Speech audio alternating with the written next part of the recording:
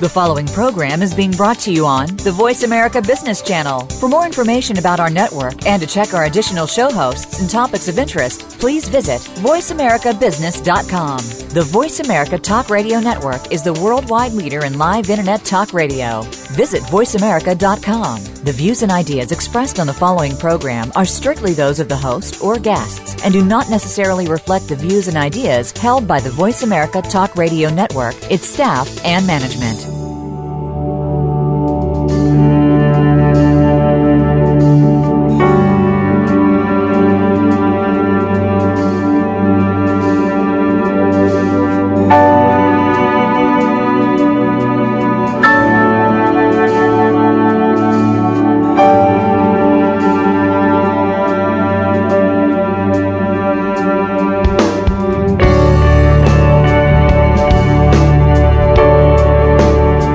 My guest today is Fellow to the American Academy for the Advancement of Science, Professor William A. Tiller of Stanford University's Department of Materials Science, spent 34 years in academia after 9 years as an advisory physicist with the Westinghouse Research Laboratories.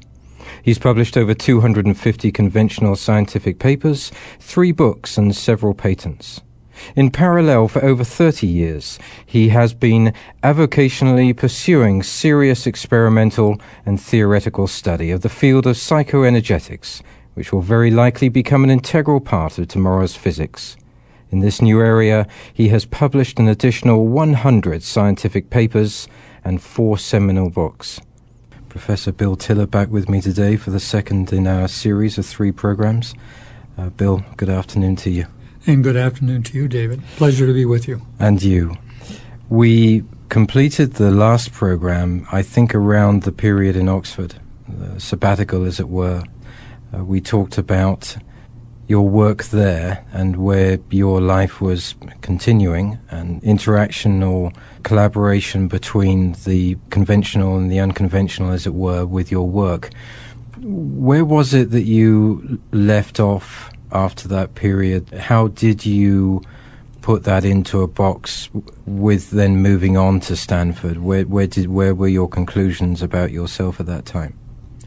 Well, my conclusions about myself were that I was going to do something that I thought was much more important for humankind than my orthodox science at Stanford, and that somehow I had to do it. It had to be done. Someone had to do it who was competent, and so I decided I had to do it. And then I figured out how I could do it, in the sense that it was necessary for me to clear up time without taking it away from the active teaching and research at Stanford, because I needed the day job to feed my family. But I could divest myself of my power positions, which were as department chair at Stanford, my government committees, which always led to research funds and so on, and my professional committees standing in the community. So I did that, and I wrote back to Stanford saying, look, I'm going to do this. And so I proposed that you contact so-and-so. I'd already contacted a couple of colleagues I thought would be good as department chair. First one declined. The second one said yes. So that was a natural transition. I did what needed to be done on that score, and then basically prepared to go home to Stanford in California and find out what doors were going to open and what doors were going to close. Were there any regrets in leaving Oxford? Not really. I enjoyed it, and as I said, Woodstock, by the way, was the name of the town, that a street called Duggan in Oxford. And I enjoyed the time there. Didn't spend a lot of time at Oxford. Did that a little bit, but I basically decided that I would have to write those books another time. And I needed to get myself clued in on what was going on in the British community relative to parapsychological phenomena, or what I prefer is psychoenergetic phenomena. Were there any writers, authors, professors at Oxford that you followed, like C.S. Lewis? No, there was no one that was visible. And to look at this kind of thing the way I intended to look at it. For example, David Bohm is a very well-known writer and scientist who has delved into this area and has come up with some very fine things.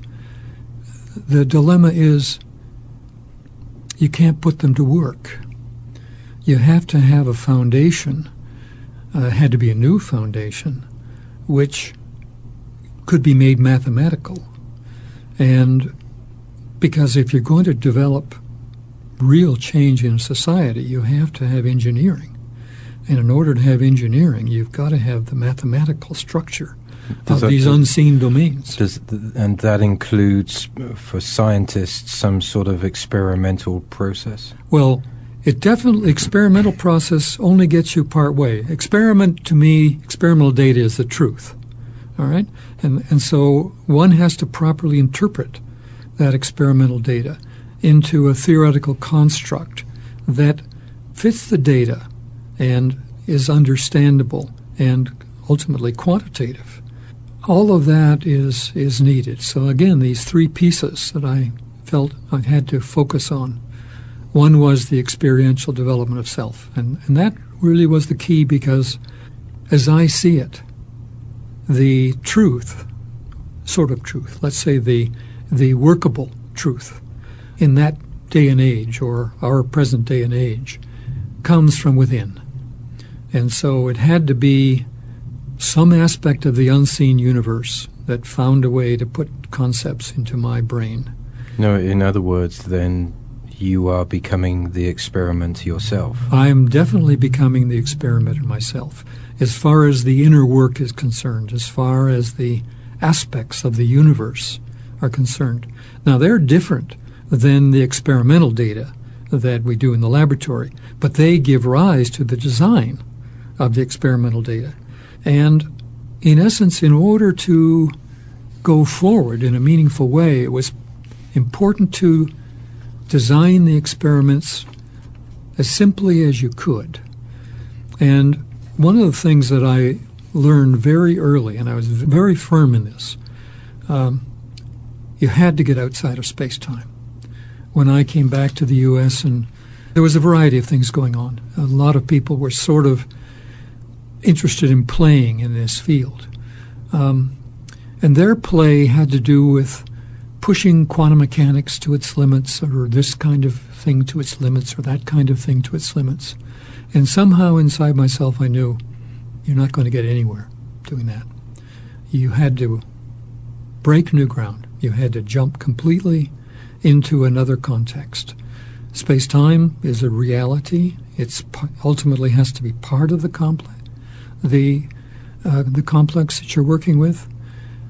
My initial goal, and it still is my goal, was to build a reliable bridge of understanding that seamlessly joined with orthodox space-time science and traversed the domains of the human psyche, the emotional domain, the mind domain, and was firmly embedded in the bedrock of spirit at the other end.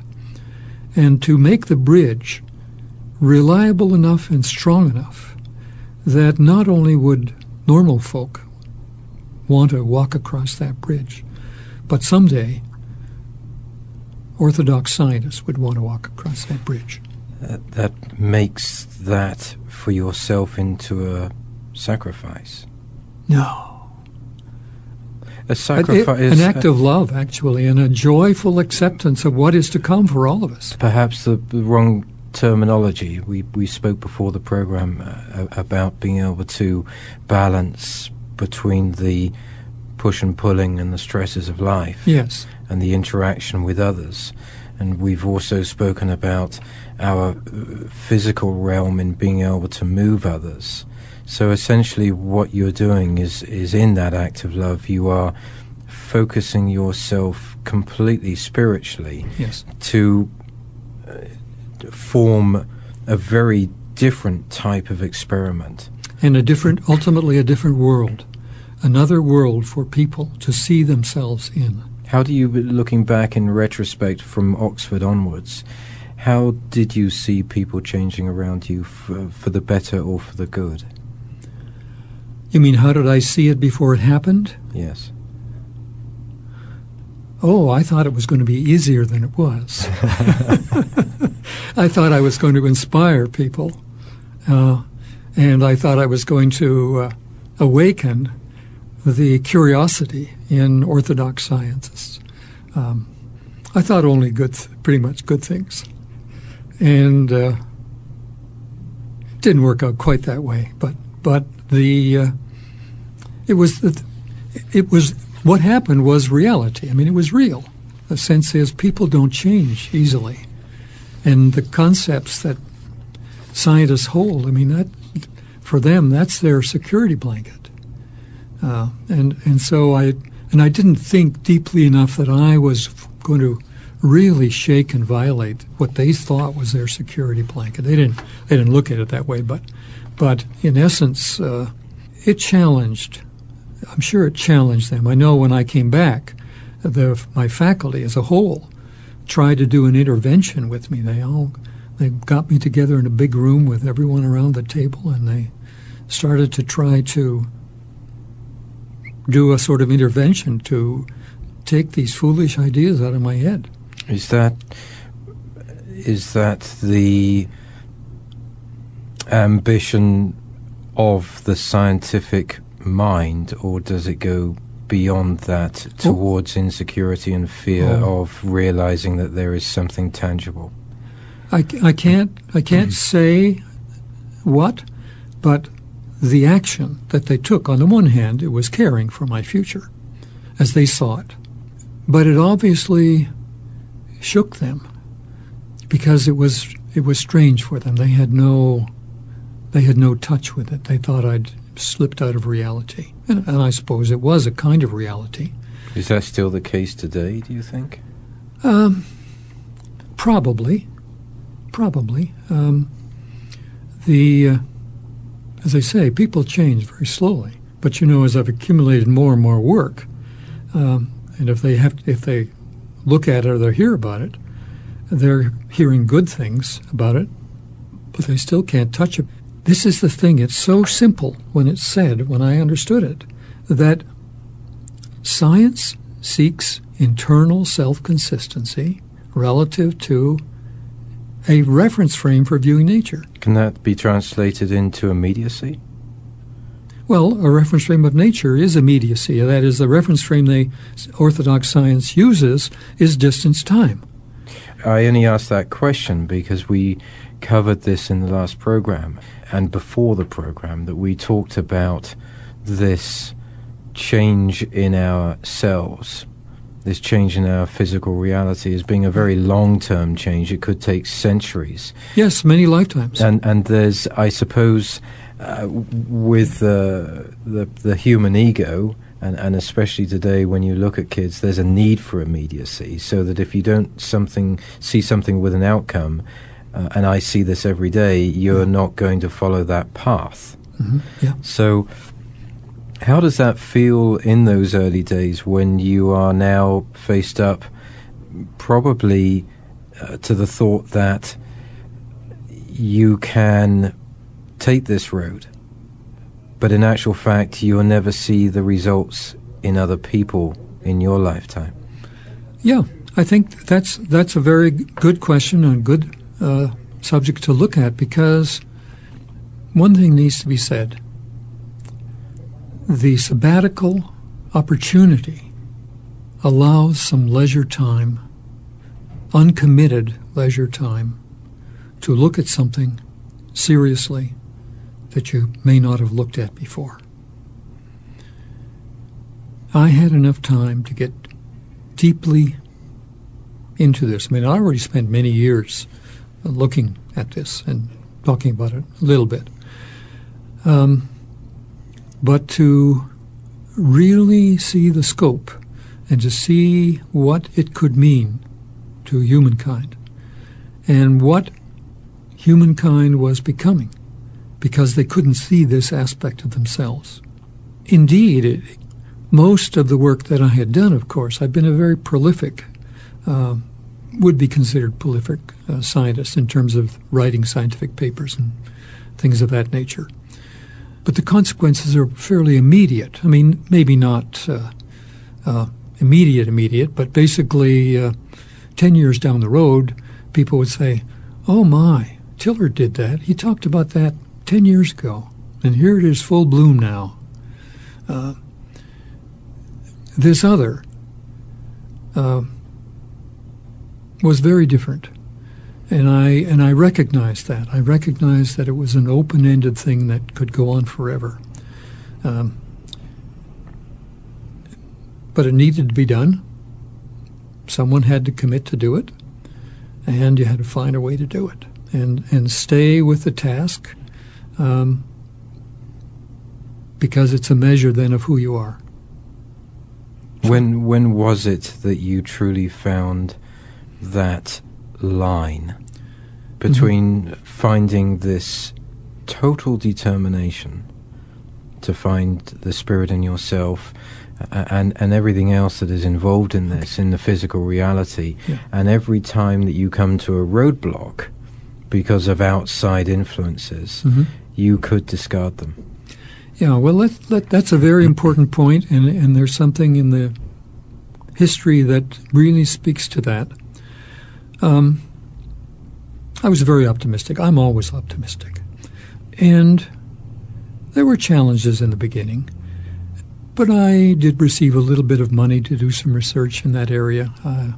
I still had enough links to the government, various government agencies and such, that they were, although they wanted to cut me off, they provided me with a bit of funds that I could go forward and have money to support students and such. That dwindled over time. Well, for example, one of the things that happened was I had become a fellow of the American Association for the Advancement of Science, and that was usually a precursor for someone being nominated to the National Academy of Sciences or Engineering or both.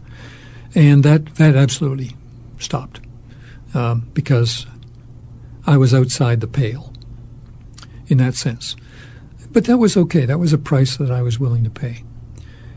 The work went on, and I kept doing the inner work, and I kept doing the theoretical stuff. And by about 1976, I felt I'd done the next step relative to the scientific understanding.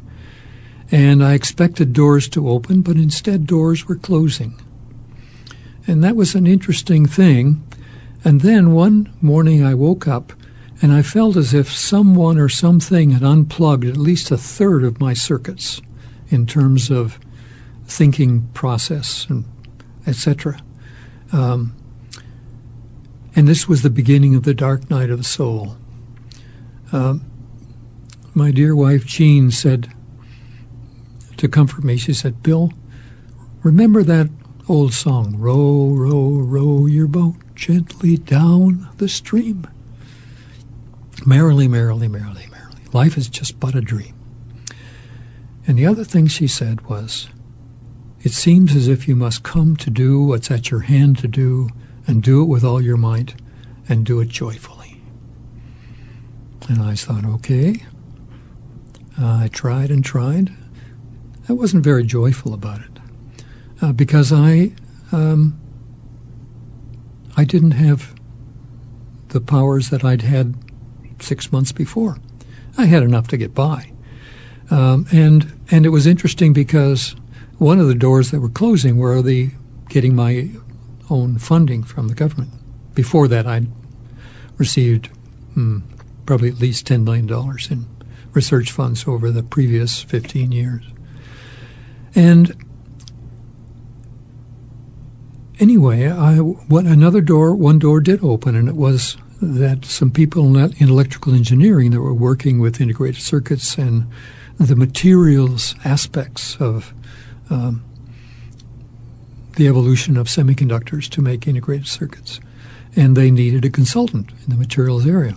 And so they asked me, and I said, sure. So I started working with them, and that's where the funding came for a number of years to support students of mine. Probably 15 to 20 PhD students were supported through that work over the next decade and a half kind of thing. And so I pursued this issue, which I recognized that I had known everything that was going on in the world before that in the 70s, in this kind of area of psychoenergetic science, as I choose to call it, and was running various things, dipping my finger in this and that, and that's when I joined with Ed Mitchell to start the Institute of Noetic Sciences.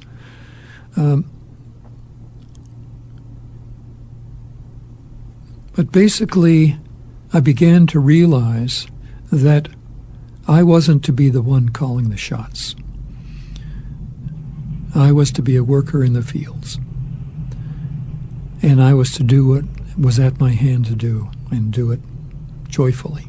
Can I ask, when you're working with these students, and so you have academia on one side at this point, yeah, and you have students on the other, right, who are most influenced and able to, I was about to say mold, that's not a right word, but who were most open to change of thoughts? Basically,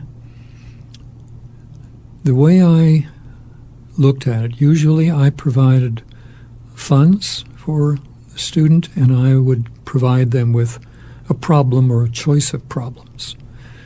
And they would pick one of those problems to work on. And it was just like a consulting assignment for me to work with them and help them see the inner beauty of that problem, and to find ways to understand it, and to find ways to begin to love it on their own. So we're talking now about these students being involved in electromagnetic work. Of one sort or another, yes. And in other words, you are taking the conventional teaching methodology and you are complementing it, or are you overriding it? I'm complementing it with my care for them. I mean, I had come, by that time, well, since the mid-'60s, I'd been a consultant to the DuPont company, where I worked on a zillion kinds of problems for over 25 years, helping the people see their problem more fully and see what they could use to gain deeper insight into it and to revitalize their own abilities and have joy in their work. Are there any students that you remember looking back who really were accepting of those ideas? Well, all students are accepting of those kinds of ideas because it benefits them. Their students are vital and they're young and happy to be doing these things, and it makes them better. So these can be applied in anything. I mean, they're the kinds of things you'd use in business, working with anyone. I mean, they're all problem sets of one sort or another. I didn't, although I was open to sharing with them what I was learning in this other area, I certainly didn't wish to contaminate them with it. And in fact, one of the individuals in our department who did become chairman of the department, and he was right in this, he certainly didn't want undergraduates or graduate students working in this area, because when they graduated and went out to work in the normal world, they would have trouble, in the sense that it would be looked upon as a kind of tainting And he's right about that. He didn't mind it with respect to postdocs and such, because that was definitely their choice. And I came to the same opinion that in the world as it was then and still is today, not a good idea. So I've had hundreds of people write to me about getting into this field, and I tell them, look, to get a basis of math, chemistry, and physics, find a field that you want to work in that you feel you're good at and you really enjoy, and it's in the conventional orthodox area, because that gives you a foundation where you can get employed. But keep this other alive in your heart. What about the books? You had written many books. Mm-hmm. You're talking about the orthodox ones? Yes, and they had been very successful, and then you stopped that. Yes. Was there a sadness in that? No, not really. It is interesting.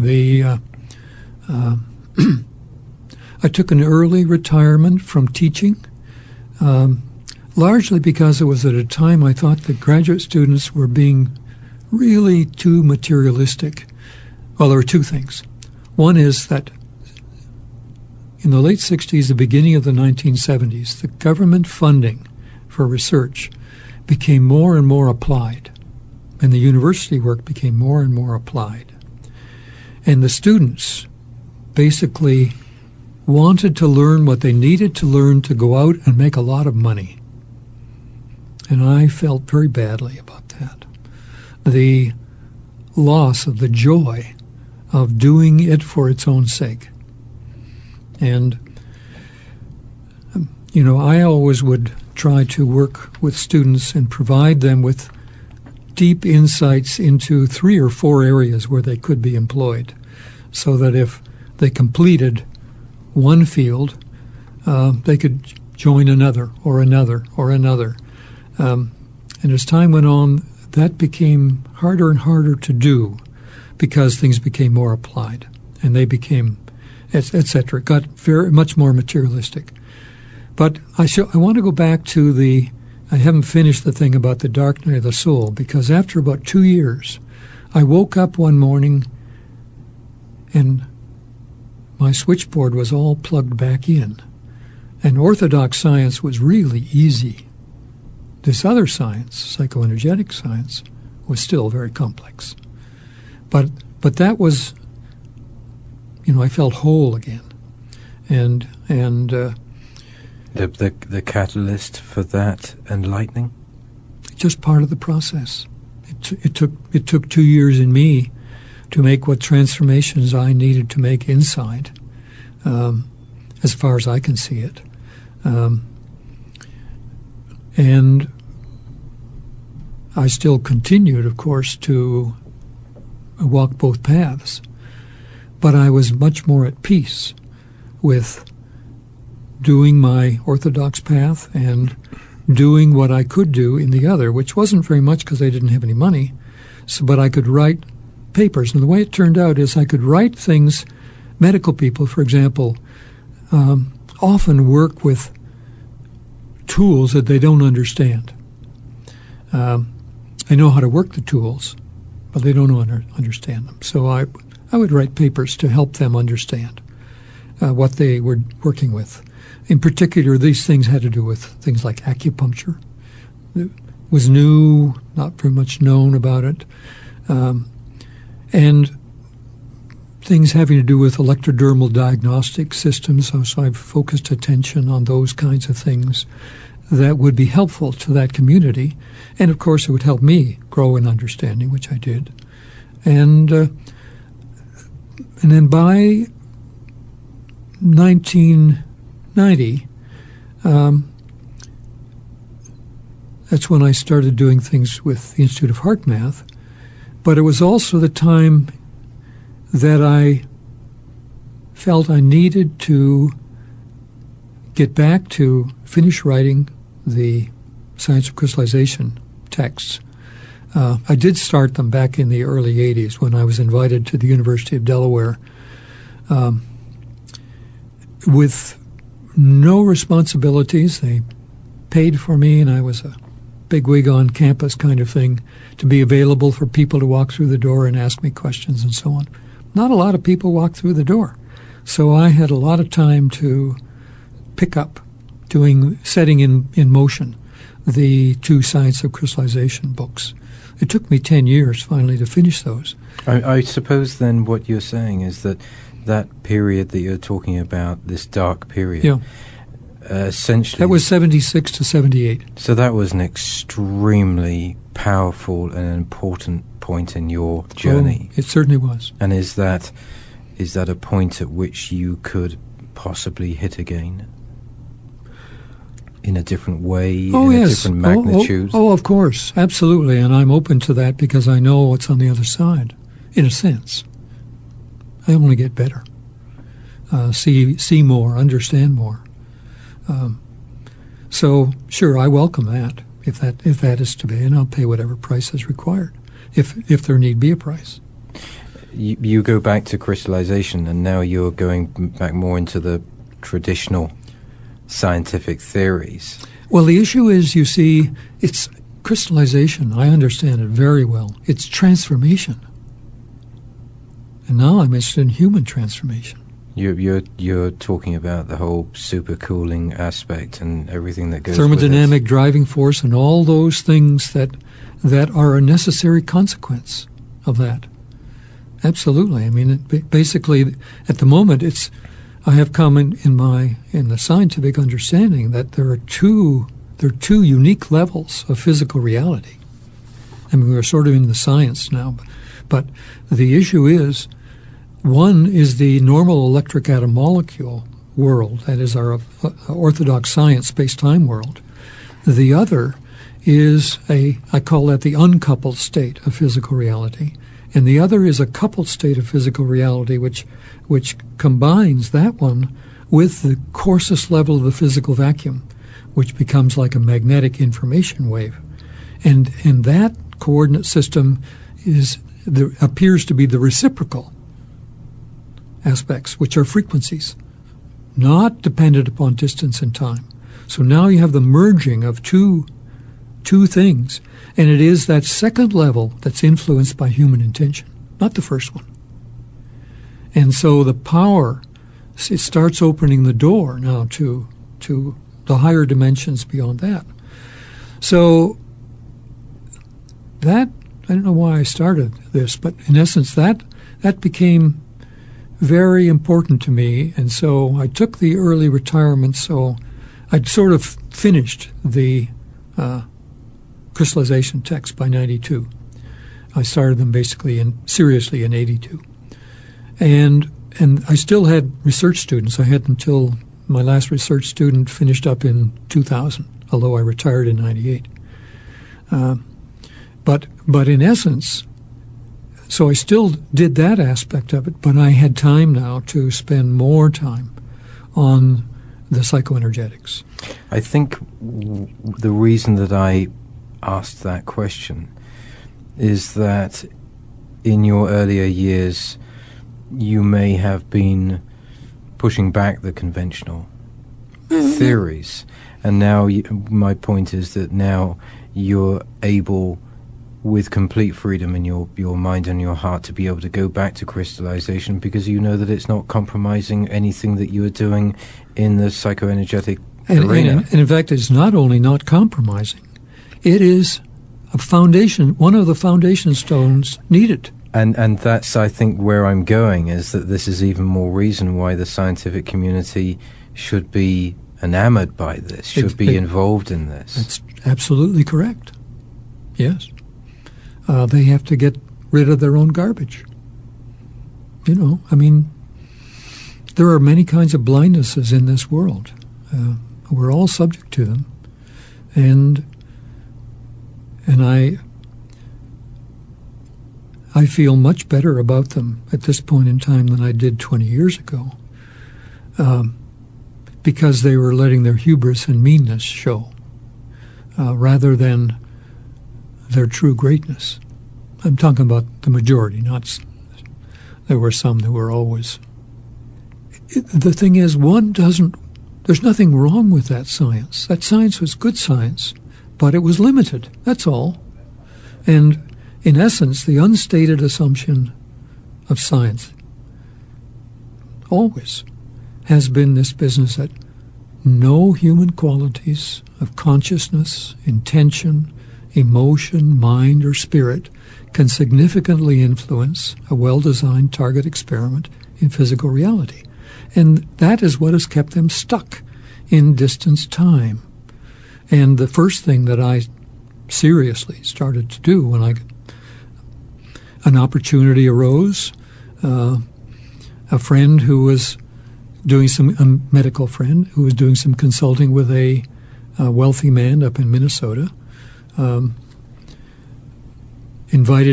told this guy, well, you should ask Bill Tiller to come and visit to give you some opinions of this psychic information that you're getting.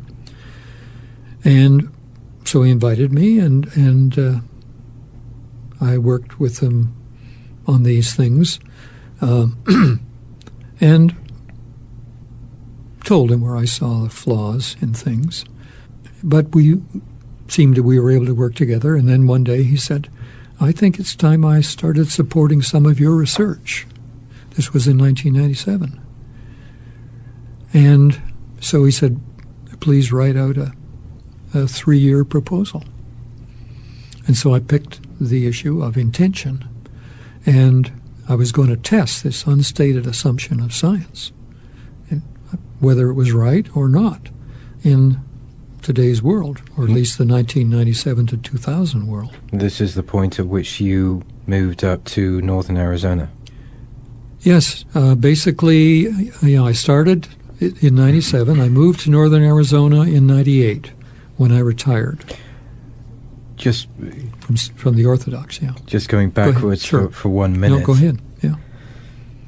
When you're in the scientific world, indeed when you're in any environment, I think that one of the problems that we as humans face is a constant need for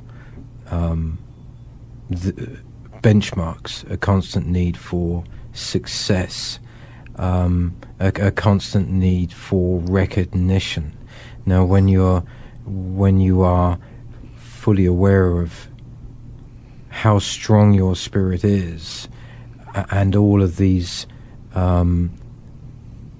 methodologies that we're going to be talking about going into the final program, do those get discarded? Do you worry less now about reaching any target, worry less about transformation of anybody around you, simply with the knowledge that you know that you have it? You are very in-tuned, comfortable. Okay. One thing I recognized a long time ago is that I have a constant need to create. If I haven't produced something new within the last month, I'm a little itchy. It's sort of always been that way. And I recognized a long time ago I was ahead of my time in the sense of the conventional world. And it's clearly ahead of my time in this world, but someone has to do it. Someone has to start it. And the work itself is definitely a Nobel Prize character, but that will never happen in my lifetime, to me, because it's outside the pale, and by the time they get around to seeing what it opens, and I think it opens something akin to the beginnings of language, because here we're talking about the beginnings of consciousness brought to bear in our science and in every aspect of our life, and the awareness of it, and to how to make it work within oneself and outside of oneself, so that it opens an amazing door to us as people. It is our future. There is one thing that's useful to mention before we get into the technical stuff. It is technical, but we're at a threshold. We have the positive mass, positive energy, electric atom molecule stuff that we all know about. and its distance time is its reference frame. But then there's the vacuum. And all kinds of stuff. The bridge that I want to build is made of the stuff of the vacuum. Is it not the vacuum that is the greatest hurdle to overcome? Yes and no. Beyond the vacuum, what we think of as vacuum is the void. Beyond the void is the absolute universe. We are in this simulator within both the void and the absolute universe. They underpin totally that. But let's look at the vacuum, and let's look at the electric atom molecule world, electrodynamics. And we ask ourselves, what are the relative magnitudes of the energies involved? Okay? And I want to say, people like John Wheeler, David Bohm, and other really good physicists calculated a long time ago, that in order for quantum mechanics and relativity theory to be internally self-consistent, the vacuum had to have a latent energy of 10 to the power 94 grams equivalent of energy, with each gram E equals mc squared, converting the mass to energy. It's a big number, but what does it mean? How can you put it in context that people can understand? And I finally figured a way to do that. We know, let us take the cosmos, okay? Think of it as a sphere with a radius of 15 billion light years, okay? Big. And we have from the astronomers the average mass density, okay, another number. You multiply those two together, and you get now an energy for that cosmos, that whole huge volume. On the other hand, let us take the volume of a single hydrogen atom. It's mostly empty space, all right? But the number is something like 1 over 1 followed by 22 zeros, cubic centimeters. You multiply that by this 10 to the 94 grams equivalent per cc, and you get another number, okay? Hold the one in the normal one that we're familiar with in our left hand and hold this other in the right hand. And it turns out that the one in your right hand, just for the volume of a single hydrogen atom, is 1 trillion times the one in the left hand. And that's the entire cosmos of electrodynamic stuff. You can begin, nature doesn't make serious mistakes. So you can begin to see what is the potential of our future exploring the vacuum and thus exploring the inner parts of ourself. I mean, it's just vast, just amazing. All that we know in terms of the energies of the electric atom molecule universe, they're hardly the whiff of a fragrance of the stuff that's going to come in the vacuum as we begin to unfold it.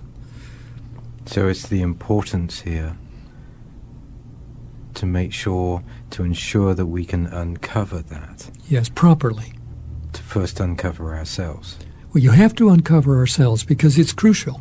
Part of the operation that people take in this world is they think that the end justifies the means. That is baloney. The means you use to create the ends that you want, no matter how wonderful they are, it all creates collateral damage of some sort or other. But it means that you're co-creating a future that your children have to live in, your grandchildren have to live in, you have to live in. So we really have to get in touch with our inner self and be inner self-managed, because we have to come to recognize the consequences of the things that we do and to do them meaningfully with proper care and loving consideration for all that is, because we're heading into a territory where the energies involved are just vast. They'll make hydrogen bombs look trivial. Citing an example of that? Oh, it's hard to say. I mean, this is the future. And these are my words. I gave you those numbers. I mean, if the energy of just the empty space that's in a single hydrogen atom is 1 trillion times, even if there's an error in the number of 10 to the power 94 grams equivalent per cc, it's bigger than all the energies of the entire cosmos at the electric atom molecule level, what we know. So this is a big step forward. Opportunity, absolutely. And a future in which human development and human consciousness can begin to play a big role, because people will begin to see that they have sort of been blindsided by the conclusions of orthodox science. Orthodox science is great where it is operational, but it's not operational with anything having to do with those wonderful human qualities. And that conventional science controls everything that we do. Yes. Would you... Constrains everything we do. Yes, and would you concur that everything that we see today, whether it's oil spills or attacks or social degradation, has to be completely brushed aside? Yes. And completely remodeled into something totally different? Because if you stick to the orthodox teachings, which are fine where they're properly applied, but they indicate that humans are nothing but meat, and randomly arranged meat at that. But they are intelligent meat. They are intelligent meat, but they don't know how the intelligence comes about or how it's properly put to work, because intelligence, to be operational, requires consciousness. And consciousness cannot be touched by the science we are dealing with every day, because its laws of nature are not distance-time. That brief discussion there, to me, defines a really bad trait in human nature, and that is a refusal to change. It's not a refusal. I mean, well, it is and it isn't, I mean, they will eventually change.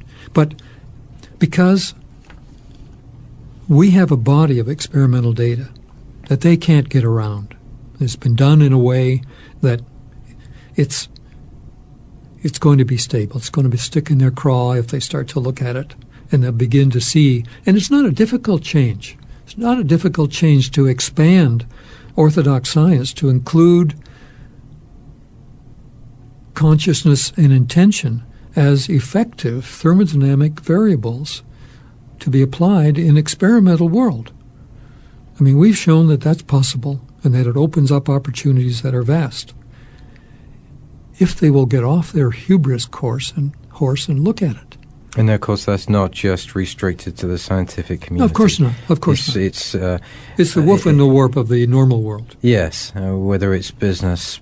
Yeah. And I'm sort of at this stage getting rather fed up of the word greed. It's stating something that is so obvious that we don't even need to discuss it anymore. But all of these things... But in essence we do, you see, because it is an example of what I'm saying. The means you use to gain the desirable ends you want create a future that you have to live in, because it changes the future. There are consequences. Down to the personal individual. Absolutely. And so the point is that the materialistic world, what's so bad about greed? Greed, the concept of awareness of the difficulty with greed, means that you have to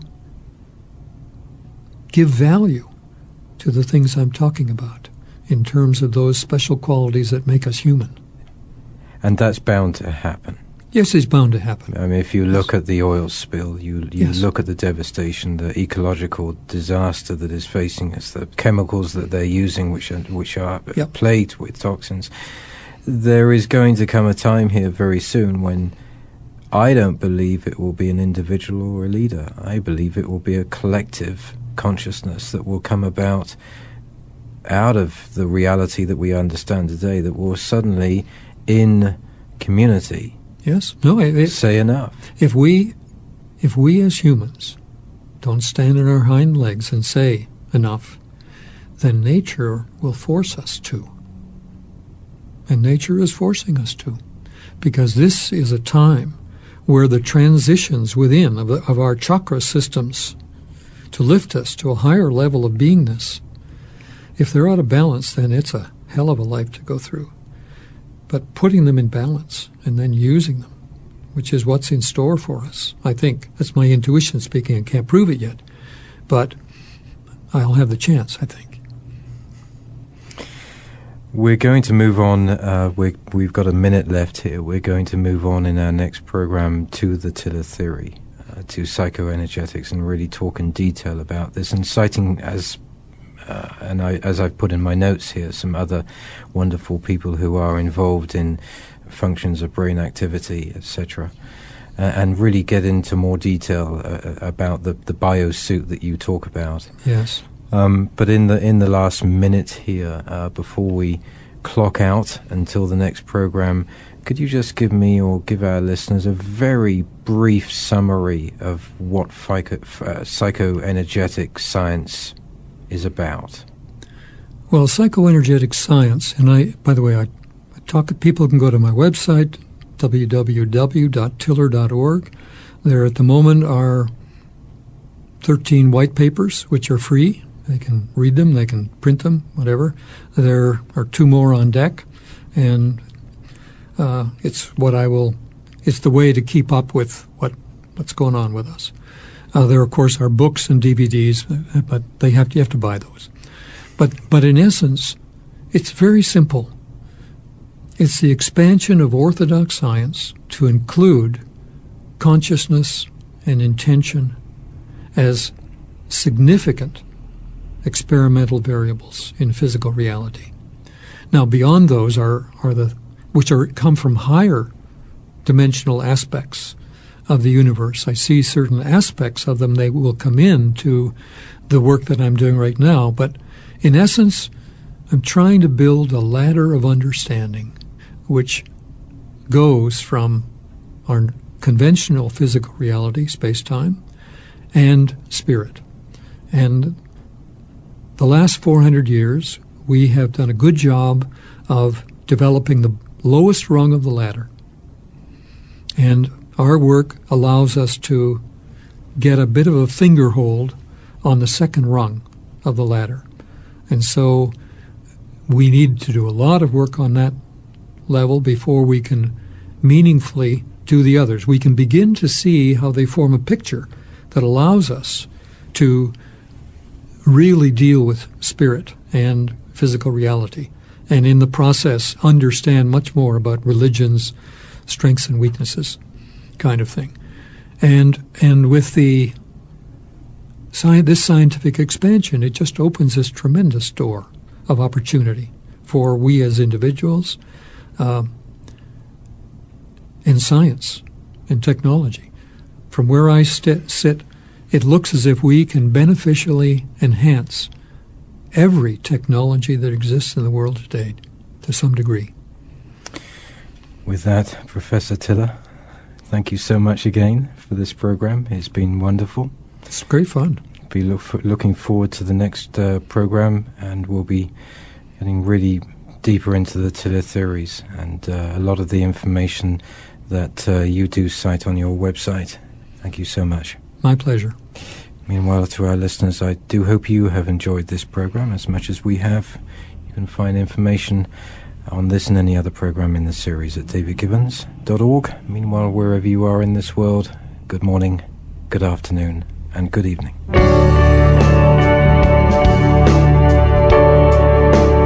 David Gibbons in Discussion welcomes listeners' comments and viewpoints at its blog at davidgibbons.org.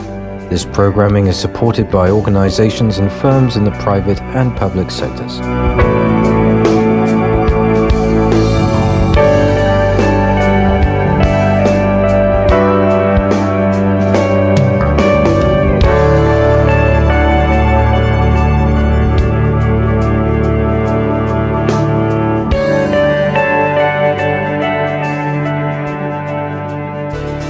Thanks again for listening to the preceding program, brought to you on the Voice America Business Channel. For more information about our network and to check out additional show hosts and topics of interest, please visit voiceamericabusiness.com. The Voice America Talk Radio Network is the worldwide leader in live Internet talk radio. Visit voiceamerica.com. The views and ideas expressed on the preceding program are strictly those of the host or guests and do not necessarily reflect the views and ideas held by the Voice America Talk Radio Network, its staff, and management.